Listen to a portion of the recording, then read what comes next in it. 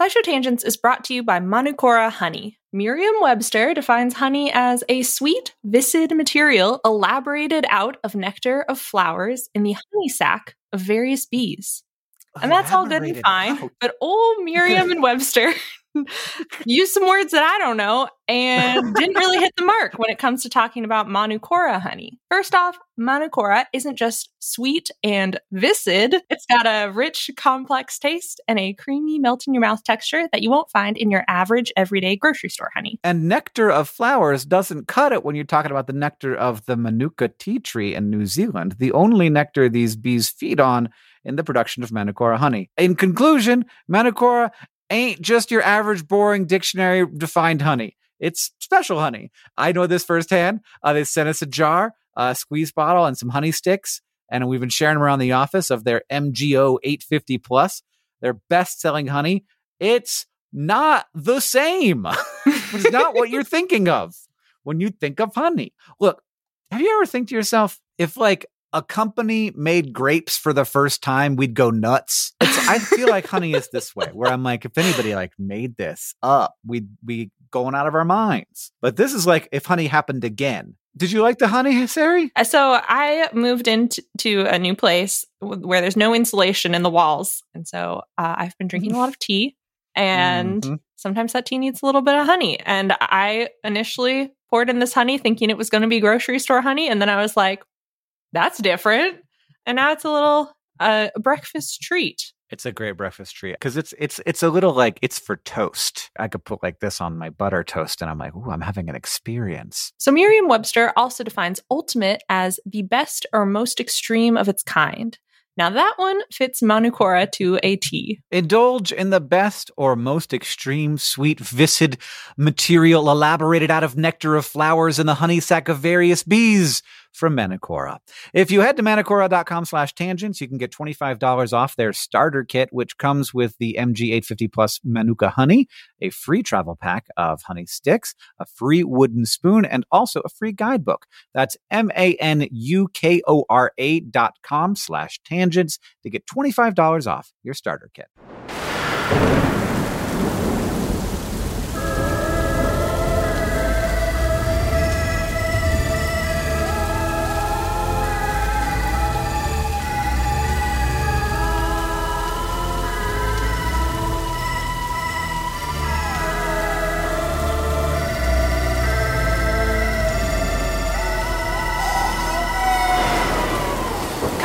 Come in from the storm.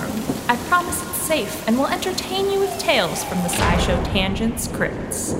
I, Sari Riley, am your ghost host, and I'll be joined by the usual ghouls, Hank Green, Stefan Chin, and Sam Schultz, as we tantalize and torment your eardrums with some of the scariest sounds out there, and the science of what makes our skin crawl.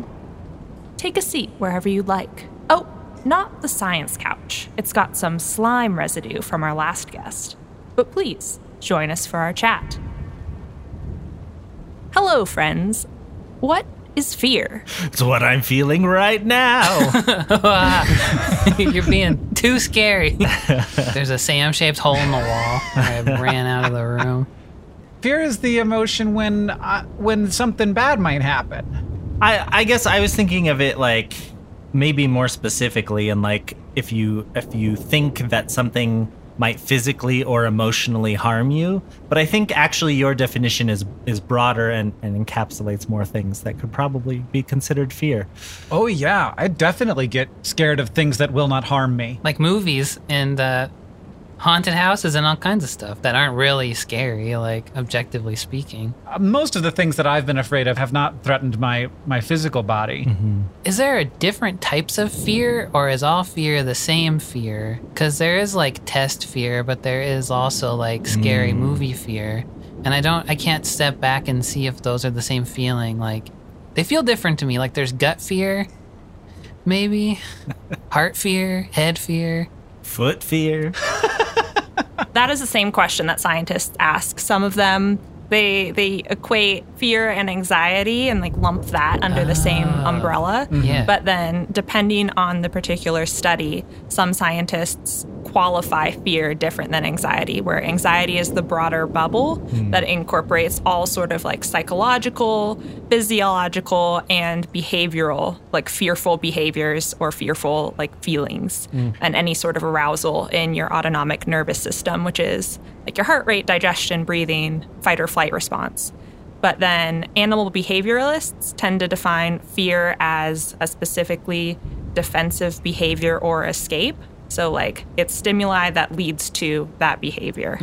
But anxiety describes, like, a lot of the things that we would consider fear. I guess it almost feels like the fear without anxiety. Like, fear without anxiety is funner than fear with anxiety. Because it's like, go to a scary movie or something, it's not exactly you're anxious for the scare to happen. You're just experiencing that shock with none of the repercussions afterwards. I like the idea of being afraid without being worried. That's what I want. What I really don't want is to be worried, which is what I am all the time. I don't want to be afraid either. I just want to be quiet and content and watching The Good Place on Netflix. Yeah. Scientists describe both surprise and fear as wide-eyed information gathering facial expressions. I want to stop do that and just like have a relaxed facial expression. I'd rather not gather any more information. Yeah, I've got for enough. a little while, please. Well, I guess now that we've agreed on what frightens us, let's take a tour of this mansion and some of the creepiest sounds it contains. Our first stop is the conservatory to explore classically horrifying nature sounds. Watch your step for that creaking floorboard and Sam's pet rat.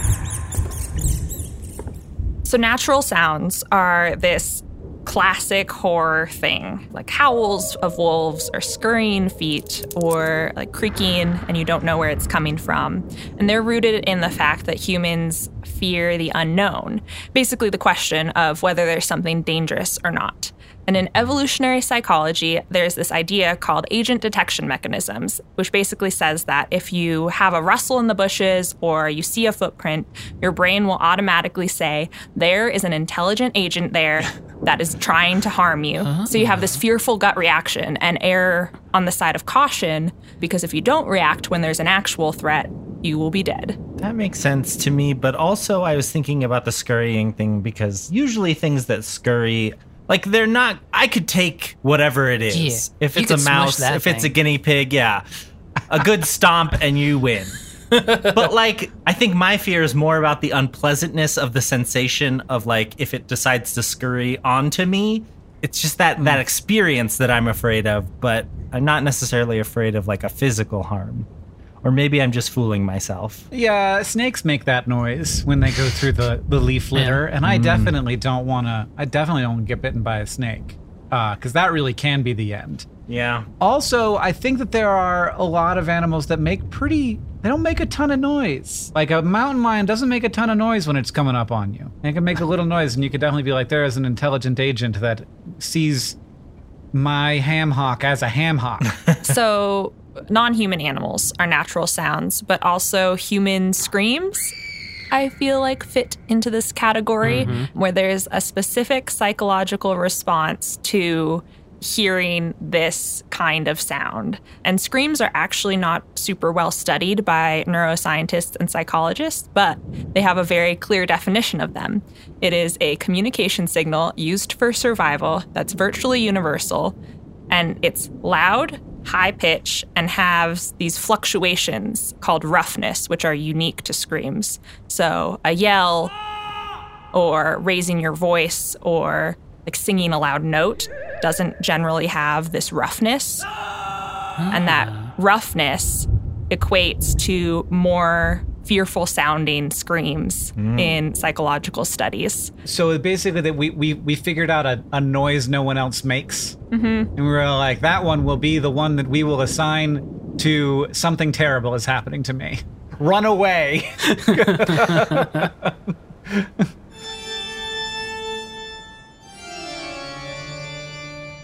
Our second stop will be the library with our grand piano and Stefan's other musical instruments. Since we've had music, there have been melodies that send shivers down our spines.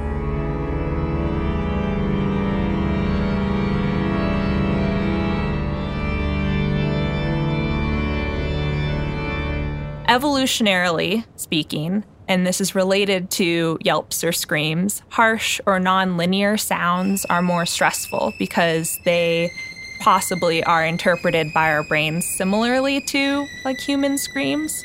It reminds me of like the roughness quality. Both humans and many non-human animals respond to sounds with background noise and abrupt frequency changes in similar stressful ways because those sorts of sounds are produced when vocal folds are overused in like surprise or shouting situations. So it's possible that if like music is ultimately just a sequence of sounds, if those sounds are more divorced from emotion and just like sound like the franticness of whatever communication an animal uses, then that is why it can be scary. Do we understand why music invokes any kind of response, no matter what kind of response it is? It's never made any sense to me. It's like, here, have a noise. And your brain is like, yeah. That's a nice noise. I like that one. I feel like it's trained, a lot of it, that we just grow up in a system and I guess are exposed to certain things and we learn to associate them with good experiences. There has to be a way to do that research. There's got to be people who haven't heard any of like the music that I hear, and we can be like, here's a song that Hank thinks is a happy song. Do you think it's a happy song? We did those experiments on the Chimane people in Bolivia, in the Amazon, and they have not been exposed to Western music, or at least didn't grow up with it the way that we did. And to them, like, we hear major scales and chords as a happier sound, and we interpret minor chords or scales or dissonance as like a sadder or scarier sound. But to them, they could differentiate between the two, but they didn't label them the same way. They didn't find it unpleasant the way that we do. It was just like, this is a different quality that sound can or music can be, but it's not necessarily worse or negative. It could be that there are some innate qualities to it, but also some learned qualities to it. Right. I don't know. This gets into like epigenetics, which I'm very much not an expert in, but because we have generations and generations of people saying, here's the same good sounding music, then when you have a baby. You think we have epigenetic music tastes? That would be wild. I got some methylated chromosome somewhere being like, you're going to like Elton John. Stefan, have you ever heard of like the devil's interval? Oh, yeah. You have to use that. If you want to be cool. So if there are two notes that are 7 semitones apart, that's like, I feel like that's one of the strongest intervals that you can have. That's like a perfect fifth.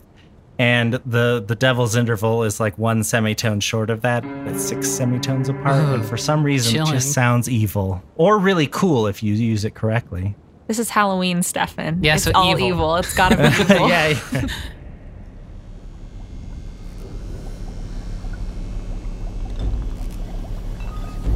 And our last stop is the laboratory. This is where us scientists hang out, and it's where Hank conducts his definitely safe experiments with extreme high and low pitches on any unsuspecting passersby.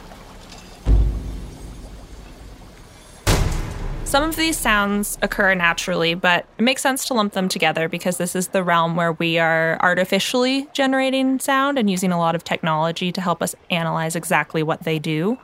But to start with high-pitched sounds, they can be viscerally unpleasant if you know the trope of the nails on a chalkboard, but we're not quite sure why.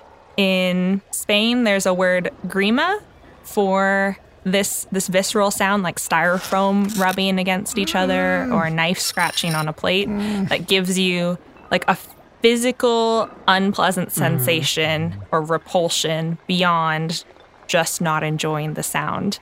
And when these types of sounds were played, then there's a physiological change in heart rate that is slightly different from being shown or from hearing disgusting things. And a 2006 Ig Nobel Prize found frequencies in the middle of the audio range when scratching a 3-pronged garden rake on a chalkboard were the worst. It sounds really bad. But what was interesting, it wasn't like the highest pitched frequencies, like right on the edge of our hearing, that made people the most uncomfortable with it. It was like the combination of all that. Right. They hypothesized, and it's an ignoble, so take a grain of salt, but they said it was the range where our ear canal resonates, so maybe it causes a stronger response in your brain. I have heard that, because you mentioned that our brains might be tuned to those frequencies in the middle that are like more for like a scream, and I've heard that our ear shape also reinforces those frequencies. It's like, this is where a baby's scream is centered. And so it's like just useful to be able to hear those more clearly, I guess. Speaking of vibrations, that's a good transition into the low sounds that creep us out. So for example, infrasound, which is anything generally under 20 hertz, below the frequencies of audible sounds to human ears.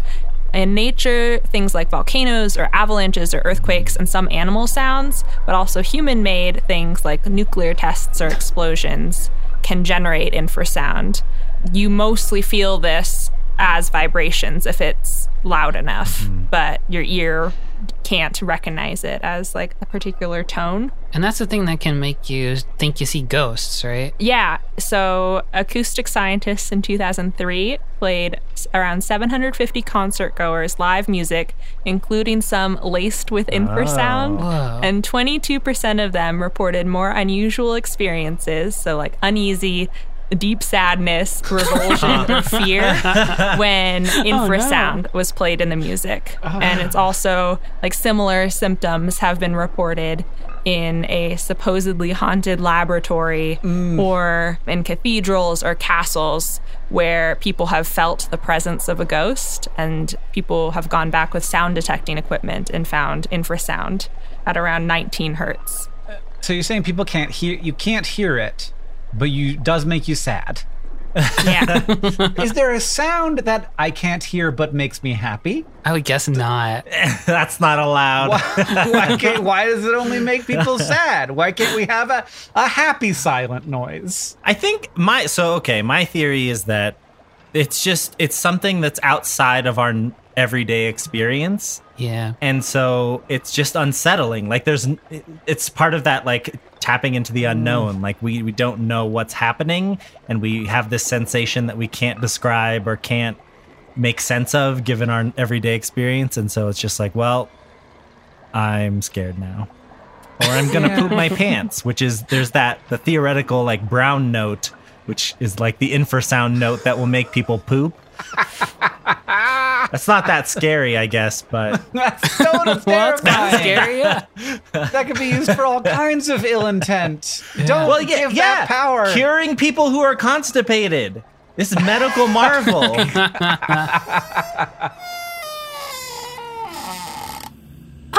It looks like the storm has passed, and you're probably anxious to be on your way. I hope you found all our twists and turns and trivia welcoming. If you liked what you heard, leave us a review, tell other people to pay us a visit, or send a raven to that Loud Bird website with your favorite moment. We might go on other mini adventures if you enjoyed this one. Thank you for joining us. I have been Sari Riley. I've been Sam Schultz. I've been Stefan Chin. And I've been Hank Green. Ooh, that was scariest part of the whole thing so far. It was very unsettling. SciShow Tangents is a co-production of Complexly and the wickedly wonderful team at WNYC Studios. It's created by all of us and produced by Caitlin Hoffmeister and Sam Schultz, who edits a lot of these episodes along with Hiroka Matsushima. Our scary social media organizer is Paula Garcia Prieto. Our eerie editorial assistant is Deboki Chakravarti. Our sinister sound design is by Joseph Tuna Medish. And we couldn't make any of this without our putrid patrons on Patreon. Thank you. And remember, the mind is not a coffin to be filled, but a jack-o'-lantern to be lighted. Happy Halloween!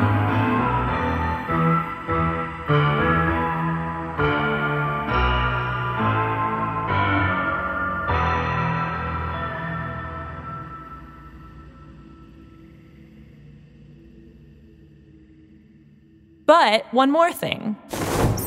So being afraid of making embarrassing sounds like farting is totally normal. But one study published in March 2018 had volunteers watch different clips, like a gas relief ad with a woman farting in yoga class, or one with a person farting in front of their crush at a party. And when they concentrated on feeling like the person doing the farting, they got self-conscious, deeply embarrassed. But when they concentrated on being an outside observer, they reported feeling less embarrassed. So if you ever feel a deep fear of your own fart, just like pretend to be someone else and it'll be fine. Okay. Seems like iffy advice. You think people should just let them rip, huh? Yeah, just let it rip. Yeah, it's so natural. Well, I don't think people should be farting. And I've never farted, and I won't ever. So